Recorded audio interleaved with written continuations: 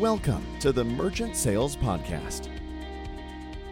Hey everybody, we got a great episode for you today as Blake Wilson from Beyond is going to break down the W-2 sales model and talk about how to be successful with a W-2 sales team. And really, he gives some great tips for individual agents, whether you're W-2 or 1099. He's actually out in the field working with reps on a regular basis and is able to provide some really good insights there. And if you're a manager building a team in this industry, really some interesting insights from Beyond. So that's Blake Wilson.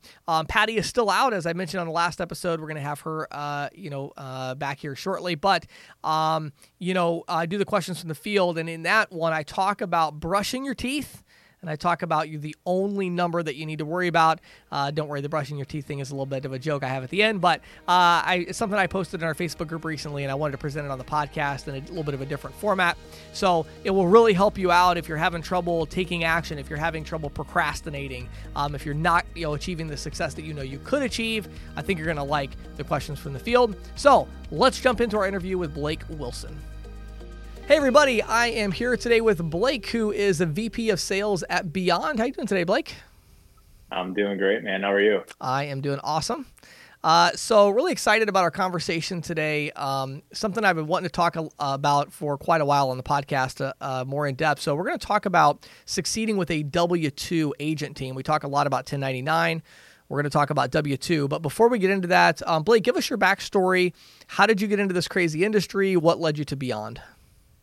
Yeah, so I've been in the industry for almost a decade now, which seems crazy already. And the industry definitely found me on accident. Got done with college, chasing a football dream. Football dream didn't pay all the bills. I was playing arena football, and I applied for every single sales job under the moon. Sure. Trying to figure out a way to make some money. Landed with a little ISO that had a pretty large bank relationship. Was there for a couple of years. Pretty easy job. Didn't get a whole lot of training in the industry. Right. Selling some refurbished T7 pluses. Was on tiered pricing models. Learning the industry slowly. Sure. And was with them for a couple of years. Thought we might lose the bank relationship, so started searching for new opportunities. Heartland was recruiting me like crazy at the time, so jumped in head first in with them. Had a lot of success there over 3 years, outselling in the field, but kind of was looking for an opportunity to grow my career, get my feet in with a company that was starting off pretty early. Right. Heard about Beyond. I knew that they were starting, obviously knew about Bob Carr with my time at Heartland and what he had done with his previous companies and the success that he's had, the culture that he's built and the reputation. Right. And was something that I wanted to be a part of. So jumped in early. I think I'm like employee number 20 or 30, somewhere in that range. Sure. So I was here basically since day one and have, tried to help grow this thing. Came in, was selling right away, and then, moved my way up through leadership levels and then been in the VP role for a little over a couple of years now. Wow, that's awesome, man. Awesome. Okay, so let's dive into this a little bit. So I want to start off with recruiting. So talk to me about why do salespeople, come to Beyond? Who are you kind of searching for? Give me a little bit of information about how are you targeting and kind of finding the right people to add to your team that are going to be, W-2 sales reps? Yeah, so we're targeting basically everywhere we can, through job posts, through LinkedIn, through networking in our local communities. But we're looking for, the typical sales guy or woman. We're looking for someone that's very hungry, they're driven, they've got a lot of self-discipline, I think is extremely important.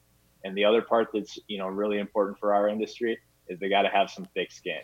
Right. We've all walked into that merchant that has beat us up a little bit and able to walk out and still have the ability to overcome that and walk into the next merchant and try to set up an appointment or, go do an install. Those can be tough. So I think confidence goes a long way with that. But, just the average salesperson that, has all of those qualities and is also, it doesn't hurt if they're super connected. They can have a conversation with anything. Those attributes go a long ways for us. Yeah, that's really interesting. And so, I'm kind of curious because obviously a lot of our listeners are more in the 1099 world, right? What is it about, a lot about that side, obviously, I'm sure you're kind of recruiting against that model a lot and vice versa. So how do you see the 1099 versus W-2 when it comes to recruiting? Is it, are there advantages that you have with the W-2 position and kind of the more of the stability? And, like in recruiting, are people coming to you and saying, oh, this is actually a W-2, like it's a real job? Or, you know what I mean? Like, what are kind of the things you see of 1099 versus W-2 in terms of recruiting people for this industry? I think the W-2 piece, for when we're bringing people into the industry, or even, I mean, we don't go up against as much as you would think for the 1099 segment. But when we bring people into the industry, one, I think the W-2 piece does put a little comfort into them, that they know they're going to have the opportunity to have benefits right away. And it just feels more like something that they're comfortable with, because, that's kind of what our culture has showed, is not to go into the strict commission world, because that can be scary. Even though our W-2 positions are a commission base, but they're a little different than most other comp models. So that is always something that plays into it. It's a comfort level. They know there'll be all of these pieces that they can fall into. And I think the other part that comes along with that, you said accountability, training, structure. Those are things that it depends on the person, and it's got to be the right fit for them. Right. But 1099, a lot of times, you're out there in the wild, wild west. You got to be very resourceful on your own. Right. You've got to have extreme amounts of discipline to go out and be successful, and you're probably not going to have as much support, out the gate. So for new people to the industry, my suggestion, and you might disagree with me, but I think to really learn the industry, getting in for a W-2 position, for those first couple of years, getting some of that support, understanding the industry, understanding, the interchange pieces, because we all understand that that's crazy. It can be a lot out the gate. So our training team, I would put them up against anybody in the industry. When we bring a new person on, they go through a 6-week training period. They've got a personal trainer per se. And then they also have a leadership team that's out working with them shoulder to shoulder. Before the whole COVID thing, they were all shoulder to shoulder. We've obviously had to make some adjustments there. But it's like screen to screen. That's a huge part, because when they get through that first 6 weeks, they're gonna get a little bit of industry training. They're also gonna get a little bit of sales training. So they'll understand how to set an appointment in our industry. They'll understand how to run an appointment in our industry, and they'll understand how to do an install and set those proper expectations at the end of those 6 weeks. And during that 6 weeks, we're also going to get a lot of deals sold for them as well, by leveraging their network, and then just leveraging, going out and being able to set appointments and close them. Yeah. And it's interesting. One of the reasons I wanted to have you on the podcast actually is because I definitely agree with you in terms of new people that come into this industry. And I've seen this firsthand. I mean, I actually see the numbers. I consult with a lot of companies, and, the failure rate of people that come into 1099 programs, and frankly W-2 programs, but to a lesser extent, the failure rate is shockingly high. Like, for any other industry, it would be like, why are we talking about any other problem? Like, this is almost the only problem. It's like, so many people come into our industry on a daily basis, and then so many of them exit, and somehow we end up with the same amount. And that's like a huge problem. And I think, the way I look at it is W-2 or 1099 is a question, at least my opinion is, like, it's a question of personality and, a drive and some of the things you mentioned, but the idea of, like, I'm going to start something new. Well, you're going to have to be trained, and you're going to have a mentor, and you're going to have, you know what I mean? Like, that's non-negotiable. And so I think one of the issues that you run into is, what I find at least, is companies that are going the W-2 model, for whatever reason right now, they are much more focused on that. As a general rule, I'm generalizing. There's some 1099 companies that are doing great with training, but I'm saying as a general rule, there's something about hiring a real employee where you're like, oh, wow, I got to do something with this person. You know what I mean? Like, I think a lot of 1099 companies just aren't doing that. And so I don't think it's necessarily a function of the label. I think it's more a function of just, you've got to do this stuff, right? Like, you're not going to be successful if you're not trained in a new industry, right? Yeah, and I think that's, I don't think it's just our industry that kind of runs into that with sales people. I think that's something that training never ends. I think we've got one of the best training teams in the industry, obviously, but are we perfect in every means? Does that mean we're going to make every perfect hire and they're all going to be successful?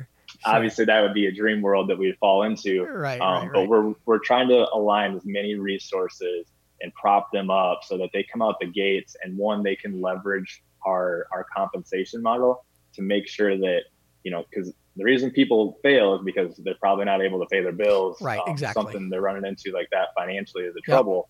We want to make sure we get that taken care of first and foremost. And, we're meeting all the financial goals that when we went through the interview process, that they're in a good spot at home, they're happy with their job, and they've got the flexibility that they want. So sure, that's really what, it comes down to between our training and leadership of making sure we're propping these people up the best we can. Okay, so let's back up for a little bit. I want to talk about one other thing with recruiting real quick. So I want to talk about qualifications. So we talked in general terms, right? Like they need to be self-motivated, thick skin and all that. But I mean, as far as recruiting process, though, how do you kind of institutionalize that or proceduralize that to the point where it's like, are you having them jump through some hoops where it's like you have to go through several interviews or you have to be, some kind of questions you're asking? Like, what are you doing to make sure you're not getting someone on board that is going to fail for sure? Yeah, absolutely. So, the first part is when we find a candidate, whether on LinkedIn or they applied for a job. We're first going to probably have a quick 30-minute call, which is just a pre-screen. We're going to go a little bit about Beyond, let them know who we are, where we were, where we're going, how they would fit into that model, some of the growth opportunities within Beyond.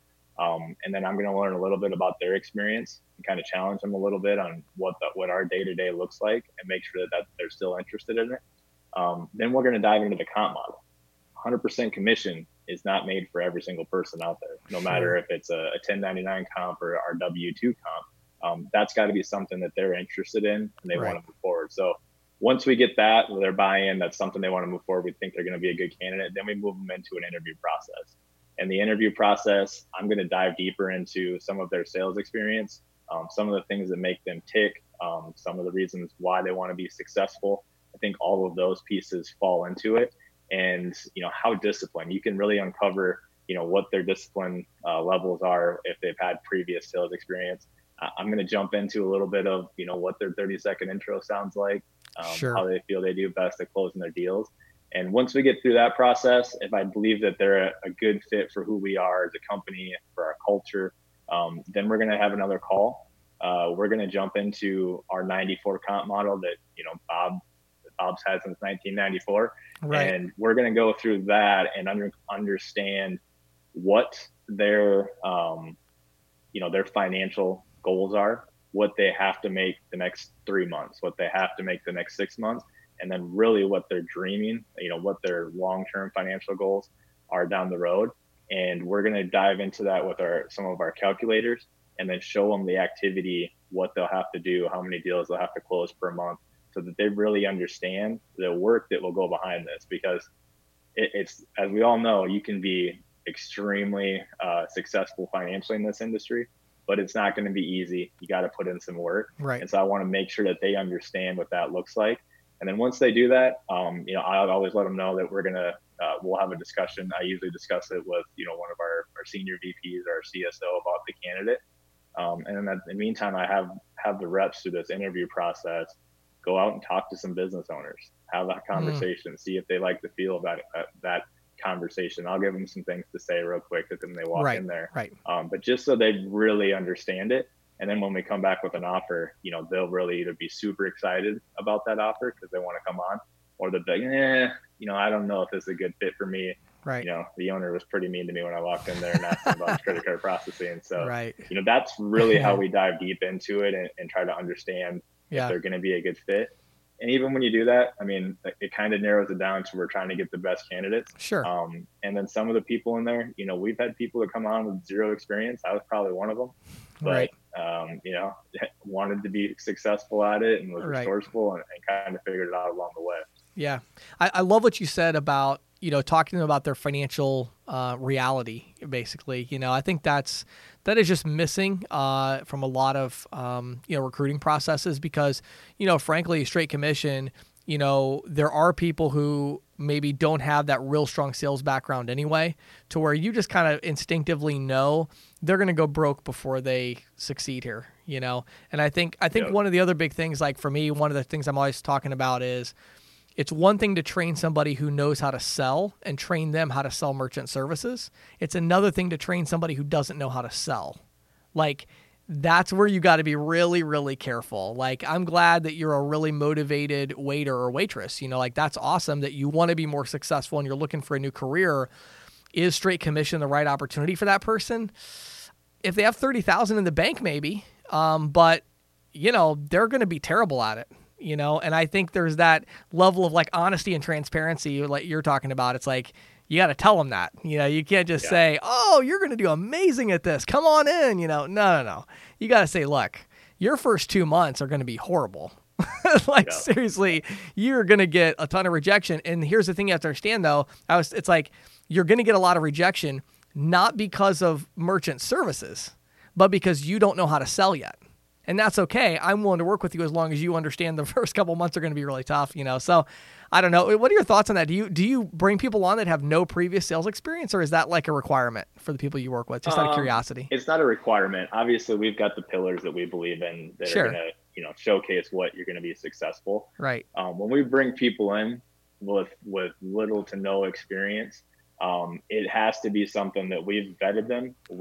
They know what those first couple weeks are going to look like. We also believe that with the right leadership in place and we're shoulder to shoulder, we're going to be able to go out and still make some things happen for them. You can leverage their action. Help them close, a few deals that we know would not have happened if they were out there by themselves. Yeah. So I think that's part of it. But really, kind of back to what we said earlier is going through some of the statistics with them. Hey, if you go out and make this many calls, you're going to probably get one appointment.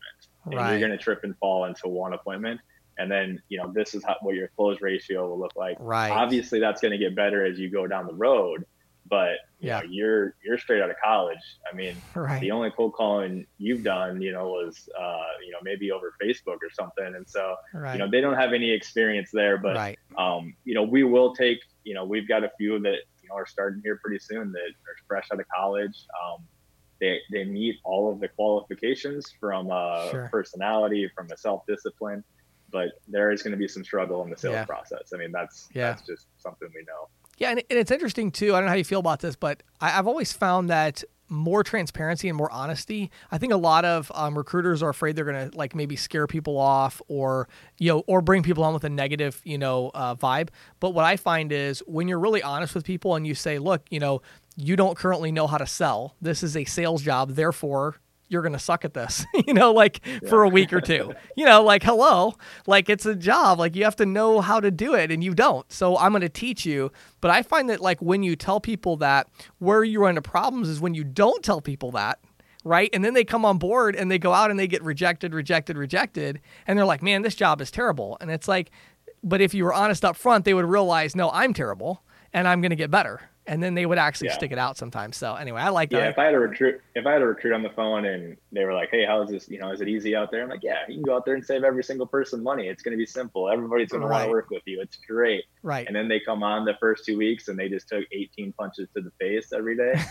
They're probably not going to be with us in 2 weeks because I set a completely different expectation for the job. But if they understand, what they're going to have to go through, and the work they're going to have to put in, and they're still super excited for it, and that's the candidate that I want. You got a good person there. Sure. Yep.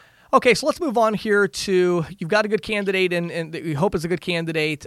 We want to get them to make their first 3 sales. So you've alluded to this several times already as far as training and even leadership of maybe helping out. Can you be any more specific with that? What exactly do you do to help that? Because I found, once a rep gets 3 sales under their belt, that seems to be a magic number where they're going to stick around a little longer. Like, oh, cool, I got 3. What's your thoughts on the necessary steps and actions for management and leadership to get them to 3 deals? Yeah. So, our goal on day one is just to get them through the system. I mean, that's kind of what our goal is on day one. And then, the next 2 weeks, really our focus is on how can we create as much activity as possible. And so we're going to go out and try to set appointments. First, we're going to, go through the beyond promises. We feel like those are very important to us. So we'll dive into those. We'll give them a few distinctions of, things that they're going to run into that we know in the marketplace are going to be common things that they can articulate very easily. And then we're going to work through what their warm network is, probably out the gates. So we'll start to create a list. When I first came on, I knew where I got my car wash, knew where I got my haircut. I knew where I was 23. I knew the local liquor store. I knew a couple other things in the area. So I went out and set, 10 appointments with people that I had some familiarity with, I could have an easy conversation with, and I could tell them what I'm doing. Right. And then I would bring in our leadership with us to help run those appointments. So you would go in, run the appointments. You'd show them the questions to ask to really understand the needs of that business and how we're going to create value and uncover pain points. So we bring the leadership in to do that. And when in between those appointments that we're running with the leadership, we're out showing them how we cold call. So basically, I'm in the VP of sales position. I was out cold calling last week in Des Moines with one of our reps.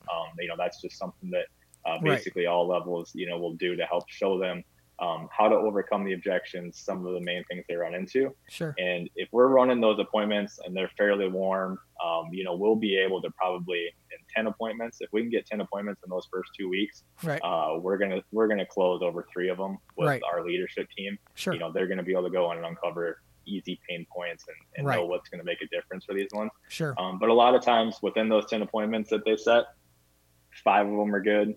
5 of them were probably, not great appointments. They might be an account that, they're selling wristbands or something and they're doing, $500 a month in processing. Sure. Not a great appointment for us, but that's the process. And then really what we're trying to do is kind of what I talked about earlier. We want them to be able to set appointments. That's number one. They got to be able to create activities. So articulating what the value propositions are for Beyond, how to overcome the main objections that you run into this industry. We all kind of know some of the things that we run into, and then, how to run a professional appointment, truly try to create as much value as you can versus just going in and discussing price every single time. Right. And then 3, how to manage an install to do that properly. So those are the 3 pieces that we're trying to do. And, if we get 10 appointments, we're going to close 3 of them in those first 2 weeks. Cool. I love it. Yeah, that's a really, really cool approach to get out there and really help, help the agent get those deals under their belt. I think is huge to build that confidence up. And it kind of lets, I think, 2 things as well as side benefits. I mean, obviously it lets them see how you're doing it. So they get to see how you're closing the deal, but also it really keeps the leadership team sharp. I'm really big about that. Like if you're, for me, it's like, I don't want to be a trainer and I haven't sold anything in the last, 6 months. You know what I mean? Like you want to be able to, when a rep calls you, you want to be able to say, hey, I actually ran into that same objection last week and here's what I did, Yeah, absolutely. I think that's a big part. And it's kind of crazy because COVID happened and I hadn't been out for a while. Yeah. And we were going out to cold call and I was like, man, I'm a little rusty. I might need to do some practice in the car first. So Right. It's crazy how you get, you get the little bit of nervousness, and it's, I probably walked into, I don't know, thousands and thousands of businesses, and still every time, just a little nervous still every time. You just, that's the way it is. Maybe there's some people that aren't, but for me, I'm always a little nervous walking in, and, you don't know the person, and there's always that split second where you walk in the door and you go like, should I just pretend I'm a customer and not go up to the, not talk to the business owner? It's hard. It really is. So, yeah. So good. That's kind of a big part of, what we're doing. And as they see those first 2 weeks, because we'll get busy, right? We're running appointments, we're setting appointments, we're going to close a couple deals. So we'll have some installs to do as well. Right. And that's really where we can see, from the interview process, hey, I know this is what your financial goals are. This is how we build out your system. So every day, you have to accomplish this in order to hit your financial goals. And this is what a winning day looks like. And I can't stop till I get right here. So that's a big part of it as well, is building out like what their system's going to look like. Yeah. They've got to have their action goals in place, which is crucial. So, all right, let's kind of zoom out a little bit. I just want to get a general idea from you here. So we've talked a lot about the recruiting, getting people on board. So now let's talk about when you look at your agent team as a whole, what do you see that's setting your top performers apart from your average and your below average performers? I always like asking people this that are on the front lines, for all the people that are listening that are individual reps, they want to be a top rep, not an average rep. What are the top people doing that the average people are not doing? One thing I think it's very simple, that I'll hit on first is we just talked about system. Right. And then it's consistently working that every single day. Yeah. I think that's the first thing. And it sounds so easy. But our top performers, if you talk to all of them, they're creating a list every single night or every single day at the end of their day. They're going through what they need to do for follow-ups. They're going through who they need to do for new prospecting. And everybody's got a little bit different of a system. We've got the cold callers that are extremely successful, but they know what their daily action has to look like as a cold caller. I've got reps that are, some of the most successful in our company, and they probably haven't made a cold call in a couple years, but they know what their daily action has to be from the networking standpoint or the partnership standpoint. I've got to call on this many partners. I've got to, network with this many people. And then they consistently work that every single day. They run professional appointments. And then they're really good at time management. They'll understand, this is what I have to do. When I have this segment blocked off, this is what I'm prospecting. No matter what, I've got an hour of prospecting. I've got to get this in. And so it kind of all just circles back around to the system of knowing what their strengths are, whether it's cold calling, networking, developing partnerships, and growing it out that way each and every single day. Yep. Yeah, I love it. I think you hit the nail right on the head. I mean, this is such a weird industry to me where it's like, what other job is there where all you have to do is treat it like a job and you're going to make tons and tons of money. Like it's not, as long as you got basic sales skills, you know what I mean? And you're willing to put the work in. But it's amazing to me when I go out, when I talk to salespeople I talked to one just recently, super, super successful, huge book of business, massive success. And I'm like, hey, tell me about your schedule, And he's like, I go to the gym in the morning. I'm usually prospecting around 10 a.m. And he said, I just stay in the field and I prospect until I got to pick my kids up at 4. And I'm like, okay, what else do you do? He's like, in the evening, I work for like an hour getting stuff ready for the next day. It's like, seriously? No, he's really good at sales, right? So of course he has that skill variable there, right? But you don't have to do that much. The sales reps I talk to that are not successful, they're literally like, I haven't prospected in 3 weeks. And I'm like, well, what are you talking to me for? What am I going to tell you to do? Go prospecting. What do you think is going to happen? You're not going to be successful. So you have to actually put the work in, but it really is amazing when you're consistent and you have an action plan and you stick to it. This is a business that honestly, I think it's kind of hard to fail, Yeah. If they have that and they've got a specific way about building out their business, like you said, whether it's the cold calling or the networking or, developing different partnerships, they're going to send them referrals. They're going to find success if they're doing it every day. I mean, they'll trip over enough people that are upset with their current provider that they'll find success. Sure. Okay. So last questions here. We're kind of getting to the end here, but I want to just real briefly get really specific about Beyond for just a second here. So one of the kind of perceived downsides to the W-2 model is that it's potentially better for, you're brand new getting into the industry. You've got more, training, you've got more of these, structure, but the compensation is geared a little more like maybe front loaded versus back loaded with residual. So talk to me about, the long term. Why would an agent stay with Beyond for the long haul? What is that path to success to like larger success look like? Somebody like yourself that stayed in the business for a long time. Give me kind of that long-term vision that you cast for your reps so that our listeners would have a little bit of a better understanding of the W-2 model and why people, choose that. Yeah, I think one of the things right now for where we're at Beyond, and the reason that I came over to Beyond, I saw what Bob had done with Heartland and the financial success that he had created for so many of them with different stock options by taking them through an IPO and then selling them for, $103 a share to global. So I saw that path, and that's the path that, we're trying to recreate here at Beyond. Now, is that a promise that part's going to happen? No, but it's something that we highly believe in, and we think that we're on the right path to get there. Sure. So that's number one, because we've had reps, and we'll run different incentive contests where we had reps, earn up to $35,000 to $50,000 worth of stock options. Right. And we just saw what Shift 4 went through, and their stock is trading at $34 a share right now. Right. So those can obviously create serious wealth if you stack those up, and we've got different ways to stack that up through contest. And so the other part of it is, what is true financial success for everyone, here? There's different ways that you can build portfolio equity through Beyond. And I know some of our top reps have, sold back their portion of their book for, in the first couple of years, already hundreds of thousands of dollars. Right. They're creating upfront signing bonuses to where, if they need to cover bills out the gate. And then, they can obviously create some true wealth through their residual piece as well. Is there going to be always the biggest cut versus what you're going to get at some, 1099? That's probably not always going to be there, but that's because we're providing different values in the portfolio equity and then also the stock options. And, we're running an incentive contest right now, and I don't know what, exactly everybody's looking for from a wealth side, but some of our top performers are going to get a $30,000 check, at the end of the year, Right. come January, because they perform, and they Right. can turn that into stock options, or they can take that in cash. And we run incentives like that, nonstop. So Right. I think that's pieces of it. And then understanding your strength as well. Some people could be successful no matter if they're at Beyond or if they're running their own company somewhere else and just selling as a one-man show. But a lot of our successful reps are dependent on, some of the leadership that is out there working with them every day. Right. And that's always going to be important to them as well. So there's different ways to get there. And you just have to understand the comp model and how you leverage that as your platform. Yeah. Just to add to that and kind of my own feeling as I work with 1099 and W-2 companies alike, again, going back to what I said earlier about, personality, right? Like, I think there's obviously, like you just said, there's some people that would succeed as 1099 or W-2, but I think a really important concept for agents to think about is potential success versus actual success.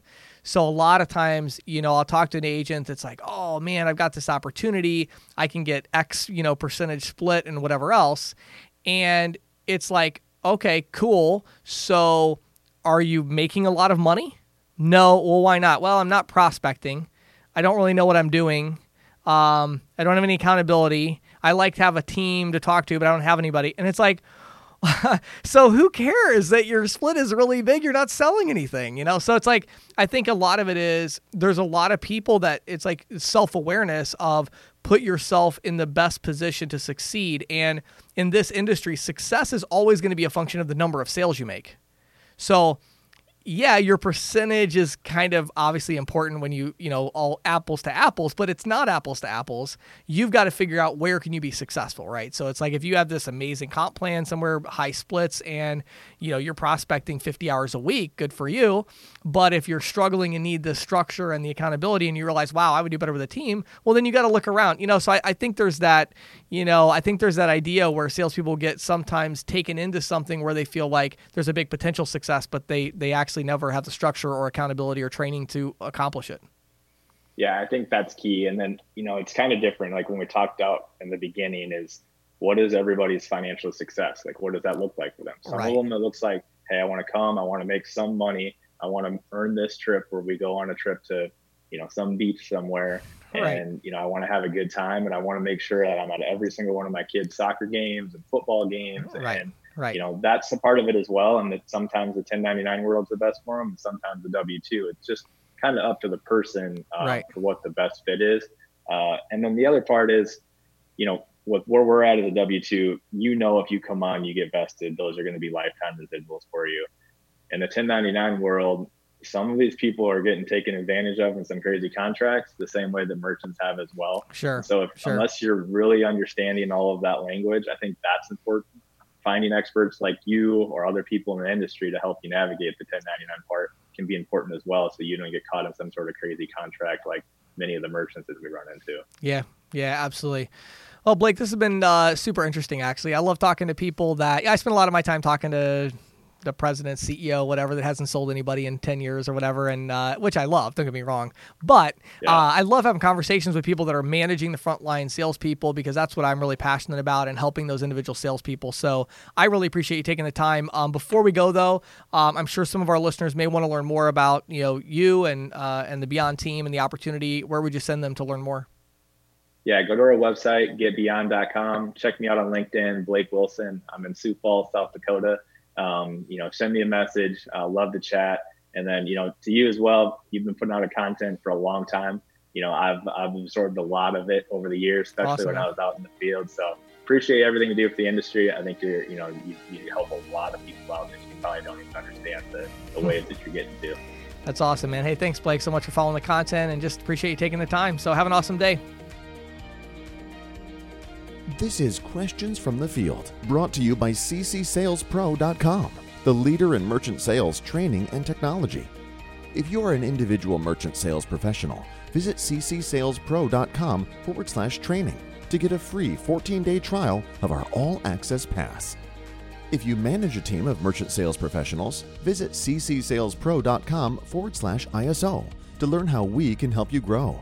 And now, here is Questions from the Field with James Shepard. Hey everybody, I'm back here with questions from the field, and I want to talk to you today about a really interesting thing, and that is, what is your number? What is your number? I have been talking about this so much. I actually just put a post out in our private Facebook group. If you're not a member, you got to check it out. We actually just reached over 1,000 members. If you go to Facebook, excuse me, if you go to Facebook and search for CC Sales Pro Community, you'll find it there. And, I just put a post in there about this, but there's really only one goal that every merchant services sales rep needs to have, and that is the number of contacts that you're going to make either daily or weekly, okay? So it's an activity goal. So when I say, what is your number, the question is, what is the number of contacts that you're going to make on a weekly or daily basis? And in the Facebook post I made, I broke it down into several different ways you could look at this. So one way I said is you could actually go back before the idea of the contact and actually look at prospecting activity. So you could go and say, I'm actually going to walk into 20 businesses a day, right? That could be your goal. It's purely an activity goal. You realize that activity is going to convert into 5 good contacts on average, but you're just looking at, I'm going to walk into 20 businesses a day. The other thing is you could say, no, you know what? I actually really do need to track my number of contacts a day. That needs to be my goal because I'm doing, networking events. I'm doing other things. I'm doing, some cold calling. I'm doing appointment setting. I'm doing advertising. And so, when you do multiple things, I find a lot of salespeople struggle with this where they're a little bit more advanced in terms of their talents in the marketing arena and the networking. And so they're doing a lot of different things, and they have a really hard time putting a number on their productivity. And at the end of the day, if they're not careful, they might feel productive when, in fact, they weren't productive. They were just busy. They went to 3 networking events, but they actually didn't make any new contacts there. And so you got to be careful to make sure you define a contact. A contact is, you having a real conversation with a qualified decision maker for the first time. Let me say that again. A contact is you having a real conversation with a qualified decision maker for the first time. So if you set that goal, and let's say you were to set that goal at 3 to 5 a day, which is pretty good.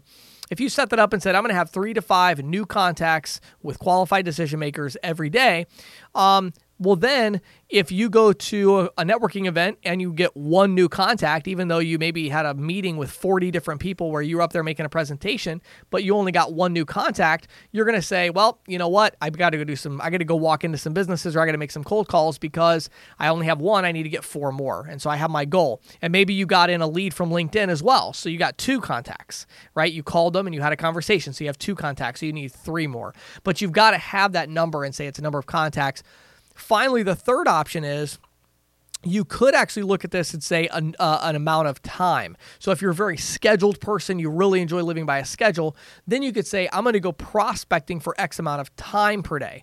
Now, remember, when we're talking about prospecting goals or number of hours, prospecting is where you are attempting to get in contact with a qualified decision maker for the first time. So in your prospecting time, that doesn't include follow-ups. Follow-ups are separate. You got to make sure in your mind, mentally, that's a separate thing. So if you're a very scheduled person and you like to, schedule your day out to the minute or at least to the hour, then I would go that route. And you say, I'm going to prospect at least 2 hours a day or 3 hours a day. But whatever that goal is, what is your number? You need to have just 1.